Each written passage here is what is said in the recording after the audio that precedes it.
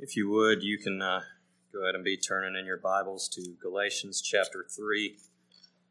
I'm really not going to stick strictly to that passage and more so use it as a springboard into what I try to get into.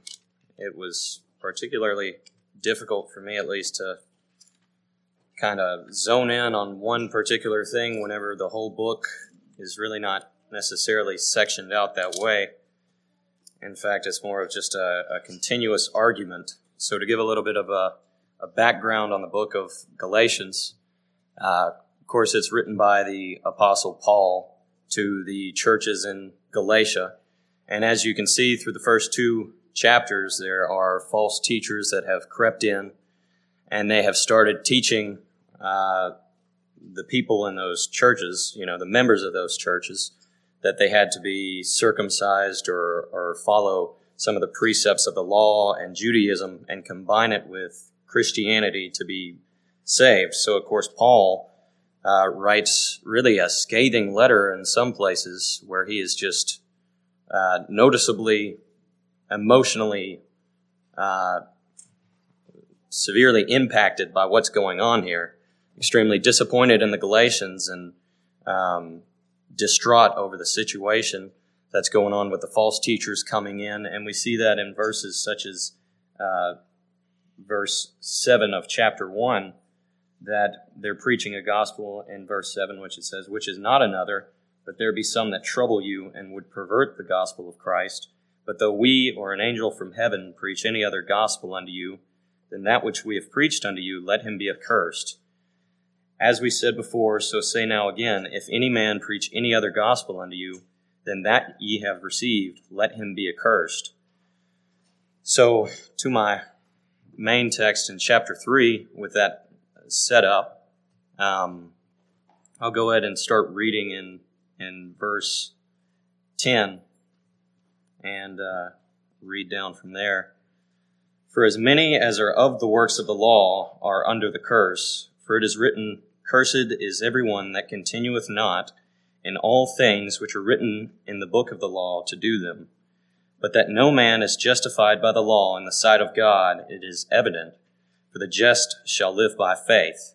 So up until this point in chapters 1 and 2, Paul's giving more of a vindication of his apostleship. Of course, he states the issue. He talks about the false teachers, and then he vindicates his apostleship by talking about the fact that he didn't get this gospel from everybody else. He didn't pick it up from Peter, James, and John, or just from hearsay, but Christ actually appeared to him on the road to Damascus, and that's where he learned his gospel, was from Jesus Christ himself. And of course, we see that in chapter 1, and then in chapter 2, of course, it continues on, and he proves his point that the other apostles, Peter, James, and John, are in no disagreement about this, that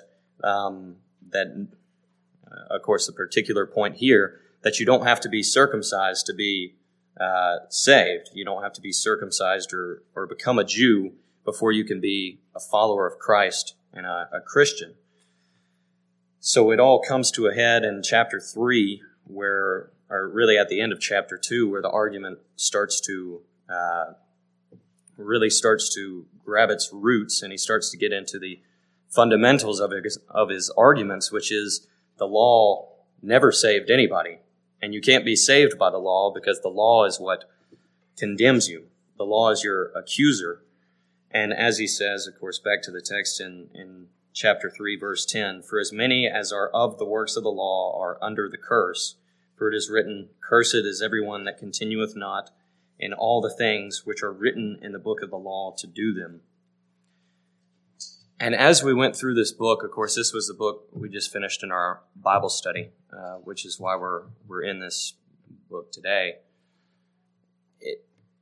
We can be so detached from this idea, or at least it was that way for me, trying to get into the severity of what's going on here, because none of us have ever been, at least to my knowledge, none of us has ever been persecuted simply because we did not follow the law. In fact, if you don't follow the law, you're probably much more in line with the mainstream crowd than you are if you are following the law. So it's difficult for us to kind of put ourselves in their shoes and read it as if it was written to us, considering that most people, ourselves included, are not necessarily scholars of the first 5 books of the Bible, the Mosaic Law. We don't know what sacrifices to do whenever we commit a certain type of sin, or what animal we have to kill or something like that, because we were brought up, of course, under the gospel dispensation, which is what we've been taught our whole lives, which is, it's Christ is the only way, right? I mean, it's fundamental Christian knowledge. And if we're not careful, we just look at that and we go, yes, you believe on Christ, and it's that's how we're saved, and I acknowledge that, and I know that, and I feel pretty good about where I stand with that.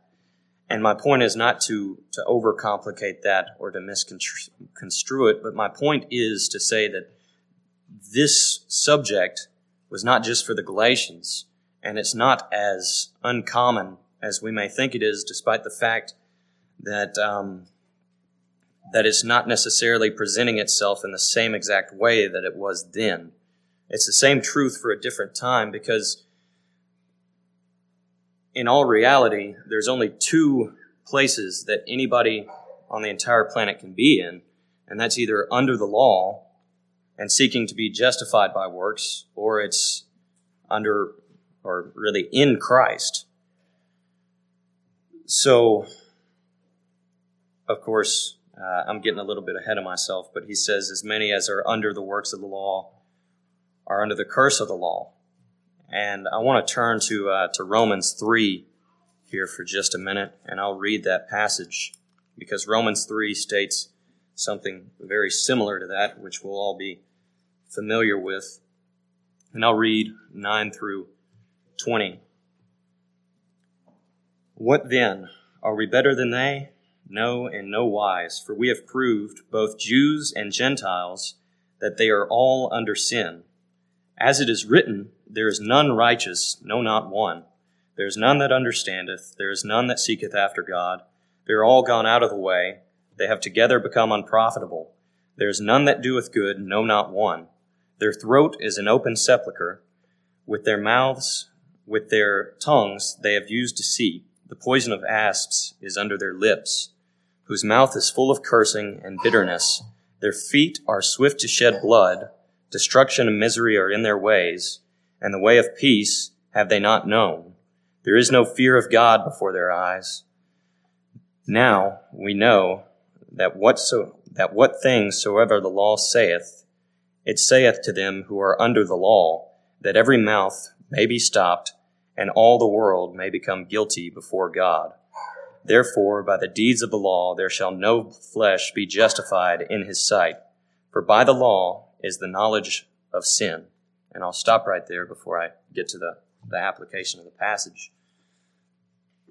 And what we read there, that is a pretty serious accusation. It's a pretty serious condemnation. But whenever we look at it, and it's black and white, and we read the law says, the first commandment, Brother Lewis quoted it from Deuteronomy this morning, thou shalt love the Lord thy God with all thy heart, soul, mind, and strength. And just from the very get-go, from before the first commandment is even completely finished, the whole world, not just me, not just you, the whole world, everybody that's ever been born, is under the condemnation of the law, because we are born in sin, and we're born predisposed to sin, and we're guilty under this condemnation of the law. And you look, of course, in places like Deuteronomy, and Deuteronomy chapter, let me turn there, Deuteronomy chapter 26, just so we kind of get a better idea of what the curse is that he's talking about here. I'm sorry, Deuteronomy 28.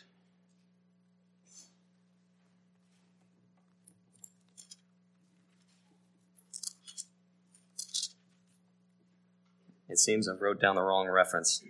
So I'm just going to quote it from memory best I can because I've lost my reference there. But God goes on to say, as he's stating the law, or Moses is repeating the law, he's talking about, if you do not continue in all the things that are written in the book of the law to do them, you'll be cursed. And he goes on and he lists all the curses that he's talking about. And it's, the loss of your property, the loss of your family. Everyone's going to look at you and wonder, what this man did against God to sin so wickedly. And it goes on forever. And it talks about all of the bad things that will happen if somebody neglects the law and goes on presumptuously and sins against it, which from the get-go, like I said, we're all under that condemnation of the very first commandment of the law.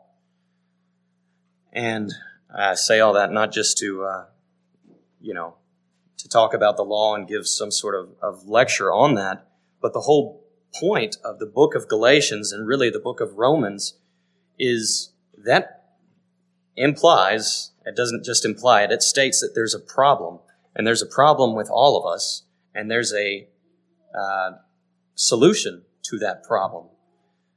In Ezekiel 18, verse 4, I'll read that. Behold, all souls are mine. As the soul of the Father, so also the soul of the Son is mine. The soul that sinneth, it shall die. And I'll turn back to Galatians and get to the main point, which is sin is not something that just, it doesn't happen in a vacuum. That's something my dad says all the time. Sin doesn't just happen and then it goes out like a word and it doesn't affect anybody or it doesn't mean anything. Sometimes it does and sometimes it has consequences. But, if I do something with the wrong intentions or if I think the wrong thought, it really does not do much. And really to the naked eye, the unenlightened eye, it seems that way, because to truly understand that condemnation of the law, we have to understand God. And to understand God, one of the very fundamental things to understand about God is that He's a holy God. And one of the things that they say that the angels are constantly saying in the throne room is holy, holy, holy. And to be holy means that God is set apart, and for God to be set apart means that He's set apart from something or someone, and He's set apart from everything, from everybody.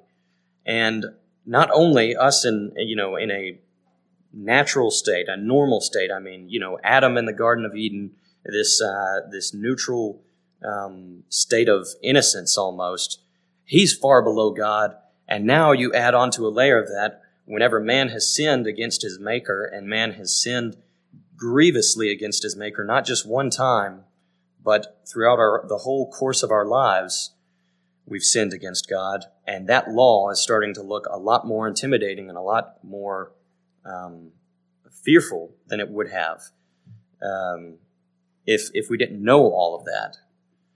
So what does he say next? Of course, in verse 11, he says, "But that no man is justified by the law in the sight of God, it is evident." And before I move on, I want to notice it says, "in the sight of God," that no man is justified, that is, made righteous or made right. No man is justified by the law in the sight of God. It is evident. And the way my mind kind of processes that, and this isn't Strong's Concordance talking, this is just the way I read it, it is obvious that nobody is justified by the law, because the law only proclaims thou shalt, it's condemnation, it's works-based. And he already said in verse 10 that if you don't continue in all the things of the law, then you're cursed. And then he says later in this chapter in, let's see if I can find it here. But he says in verse 22, "But the Scripture hath concluded all under sin, that the promise by faith of Jesus Christ might be given to all them that believe." So the Scripture, of course, being the law, concludes all under sin, or proves all under sin, and no man can be justified by the law. And you kind of start to think at this point, what in the world is going on in Galatia?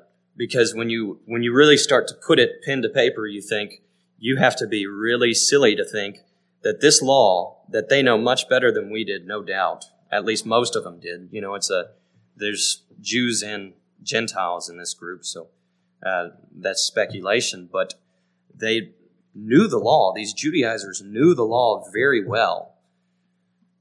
And we can think, how dumb do you have to be to want to go to the law when you have this promise of the gospel, this promise of salvation by faith in Jesus Christ?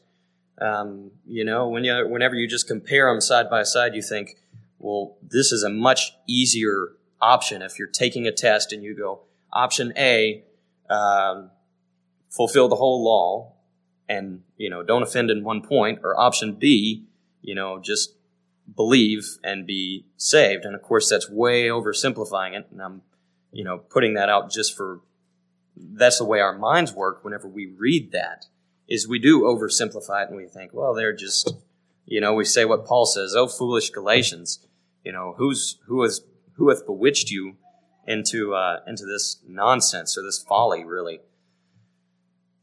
But it's not that simple, because if any of us look at how we act on a day-to-day basis, or what makes us feel a certain way, we're very inclined towards a works-based salvation. And, we asked that question in the Bible study. Why is that?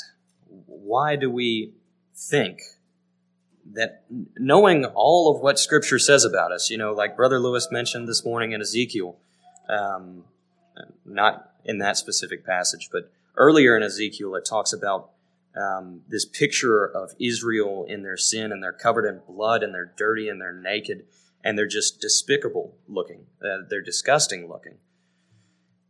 And we read all of what Scripture says about us, and about our weakness, and about our sins, and about the judgment for those sins, and we still have this inclination to think, yes, that's true, and I'm going to agree with that. I'm going to mentally ascend to that information, which just simply means, we agree with it, but practically we're just like the Judaizers whenever we go out and we think that we can do our own thing, and we feel good because,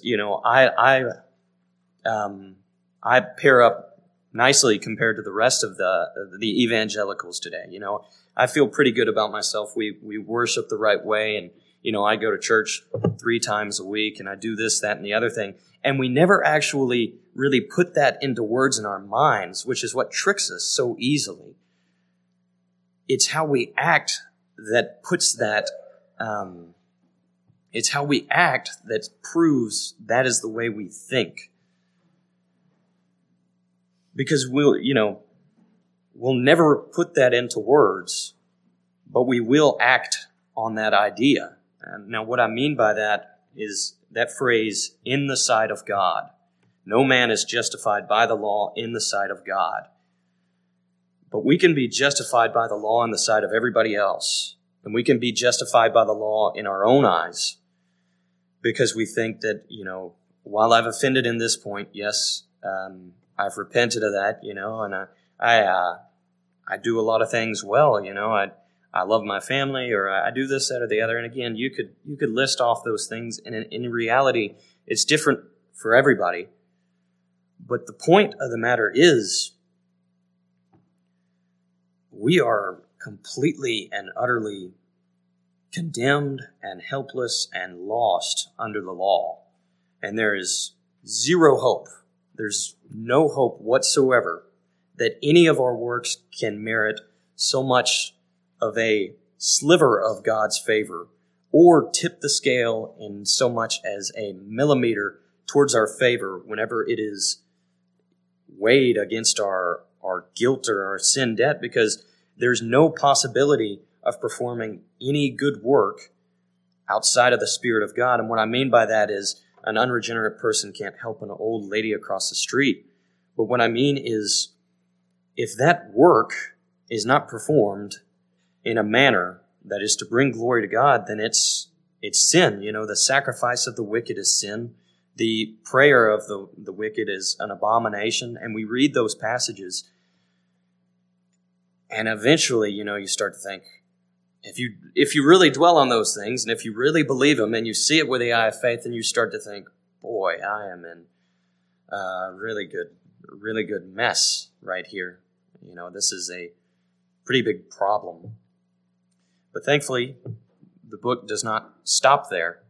And thankfully, the whole Bible doesn't stop there, because we have this quote at the end of verse 11. The just shall live by faith. And the law is not of faith, but the man that doeth them shall live in them. Christ hath redeemed us from the curse of the law, being made a curse for us, for it is written, Cursed is everyone that hangeth on a tree. And that's really the whole purpose of the law, is to bring us to that point. And it says this later in chapter 3. But that's the whole point of the law, is to bring us to that point to where we acknowledge our guilt, and we acknowledge our weakness and our frailty, and really our despicableness before God. And we look to the answer that He's provided, which is His Son, Jesus Christ, of course. And it says, the just shall live by faith. And as I read that, that's the one phrase that stuck out to me the most while reading this. And the way I've always read it was, the just shall live by faith. So day by day, the just man lives by faith. So of course, as you go throughout your day, you're living by the faith of the Son of God. So you're ordering your life around that belief that Christ is your Savior. Christ died for you, and now you owe everything that you have to Him, because He is the way, the truth, and the life, the fountain of living waters that is the answer for every question that the universe has. And as I've thought about it more, there's really another way to look at that, at least look at it from a different angle. And I may be wrong on this, but I think that it's not incorrect doctrinally, which is the just shall live by faith. And let's see, I have it written down here. But the just by faith shall live. And, of course, that's not original with me. I had thought about it, and I read a couple other things, and I read that quote. And as I mulled it over, the just by faith shall live. Grammar is really an odd thing. Whenever you actually start trying to diagnose a sentence, you start to realize that it could mean or you could take a lot of different things from it, and possibly that's just me overthinking a phrase. But anyways, my thoughts on that were the just by faith, which is the justified man, the man that is made just, of course, by faith, shall live. The man who is made just by faith shall live. And it's really this whole, puts it into perspective, this life and death, faith or works issue that we have here, which is faith is the only possible way. Faith, not just, in some abstract ideology or some random made-up deity that we choose to, indulge our fancies, in. But faith in Christ, and Christ alone, is the only way to life, which, of course, like I said, and like Scripture says, Jesus is the way, the truth, and the life. And so that's the main point. And there's so much, and that's why I had so much difficulty with this, because faith in Christ, there are so many different ways to describe that. And there's so many different ways to say, okay, well that means, you do this, that, and the other thing, or that means, you do this. And it was difficult to try to, compartmentalize that and get a good definition on it. And I think that's just me overcomplicating it as I've thought through it, because it's quite simple, whenever we look at it. The just shall live by faith in Jesus Christ, and God sent His Son to die so that we may have life by believing on Him. And the reason that it's such a big deal for us to think that we can be justified by our works and justified by the law, and that we think we can contribute any part to our own salvation. And we got to remember that's what's going on here. At least that's the way it seemed to me, is that they're not trying to do away with the whole thing. They're just trying to mix it in. You have to be circumcised and then you can be saved. So that, this one little thing that you have to do, and then the rest of it's Christ. But you have to do this one little thing, and you can contribute just a hair, and you can kind of get a little bit of glory for that. And the rest of it, of course, is Christ. The reason that's such a big deal is because Brother Lewis said it perfectly this morning. It's not as if God is just being, which of course, you kind of shake to say stuff like this, even though, you get the context in which I'm saying it. It's not as if God is just this glory hound that, in the sense that we think of it, where you see this guy make a basketball shot or something like that, and he's putting his arms up and he's asking everybody to compliment him. It's such a foolish comparison, but God is worthy of all that we have, all that we are, and He has sent His Son, which is the perfect image and likeness of Him, to be our Savior, so that we would believe on Him and let go of all of our vain hopes, be dead to the world, be dead to our works, be dead to the law, so that we can live for and by Him. And if even a little bit of glory is taken from that, then it's a perversion of the gospel. Because the only way it works is if Christ gets all of the glory and all of the fame and all of the credit, and we concede to that, we agree with that, and we worship Him for it, and we acknowledge that. But the problem is not acknowledging that. The problem is living that way. Because not only does Christ have to begin the work, or God have to begin the work, but He also has to continue it. And it's only through Christ that the believer even gets started on his road and continues every minute of the day. Or the only way he can continue every minute of the day is through Christ. And if any sort of credit, of course, goes to us, then it's robbery from God and from Christ Himself, who paid the whole price and who was subject to the curse of the law in our stead. And we have no right to lay claim to anything that He did, or lay claim to any of the righteousness that has been imputed onto us as if we did anything. And this isn't meant to be, a Debbie Downer. That's the best news that we could have received, right? Because if we're working for our own righteousness, or if we're looking for our own righteousness to be saved, if any of us have any sort of self-awareness at all, that makes us sweat a ton.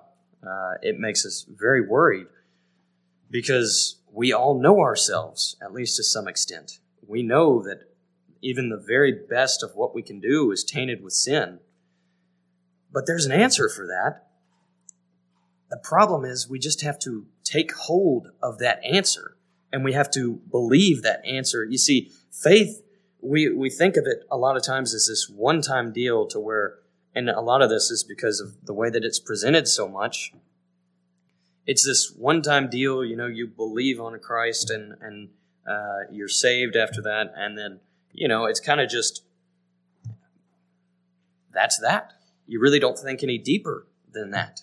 It's it is what it is. You say some words, you say you believe something, and you go on with the rest of your life as if nothing happened. But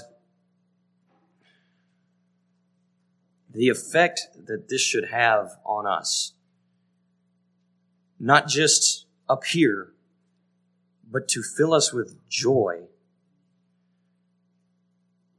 It seems to me, certainly, and this is by way of confession, that if this truth was, cemented into my heart, and I woke up and I believed this day in, day out, what would I ever have to be upset about or disappointed in or discouraged over? Because this hope that we have in Christ Jesus is all that we have. Because outside of that, like I said at the beginning, at the outset, you're either under the law, which is condemnation and death and curses, and not, the silly type of curses, but, a legitimate curse from the God of the universe, or you're in Christ, in whom dwelleth all the fullness of the Godhead bodily, as it says in Colossians. And that's a convicting thought. And it's a thought that shouldn't just be convicting for the sake of being convicting, because that's tricky. We can sometimes think that there's even merit in our convictions. We think that because we feel bad about something, that we're good people because I feel bad about it. So,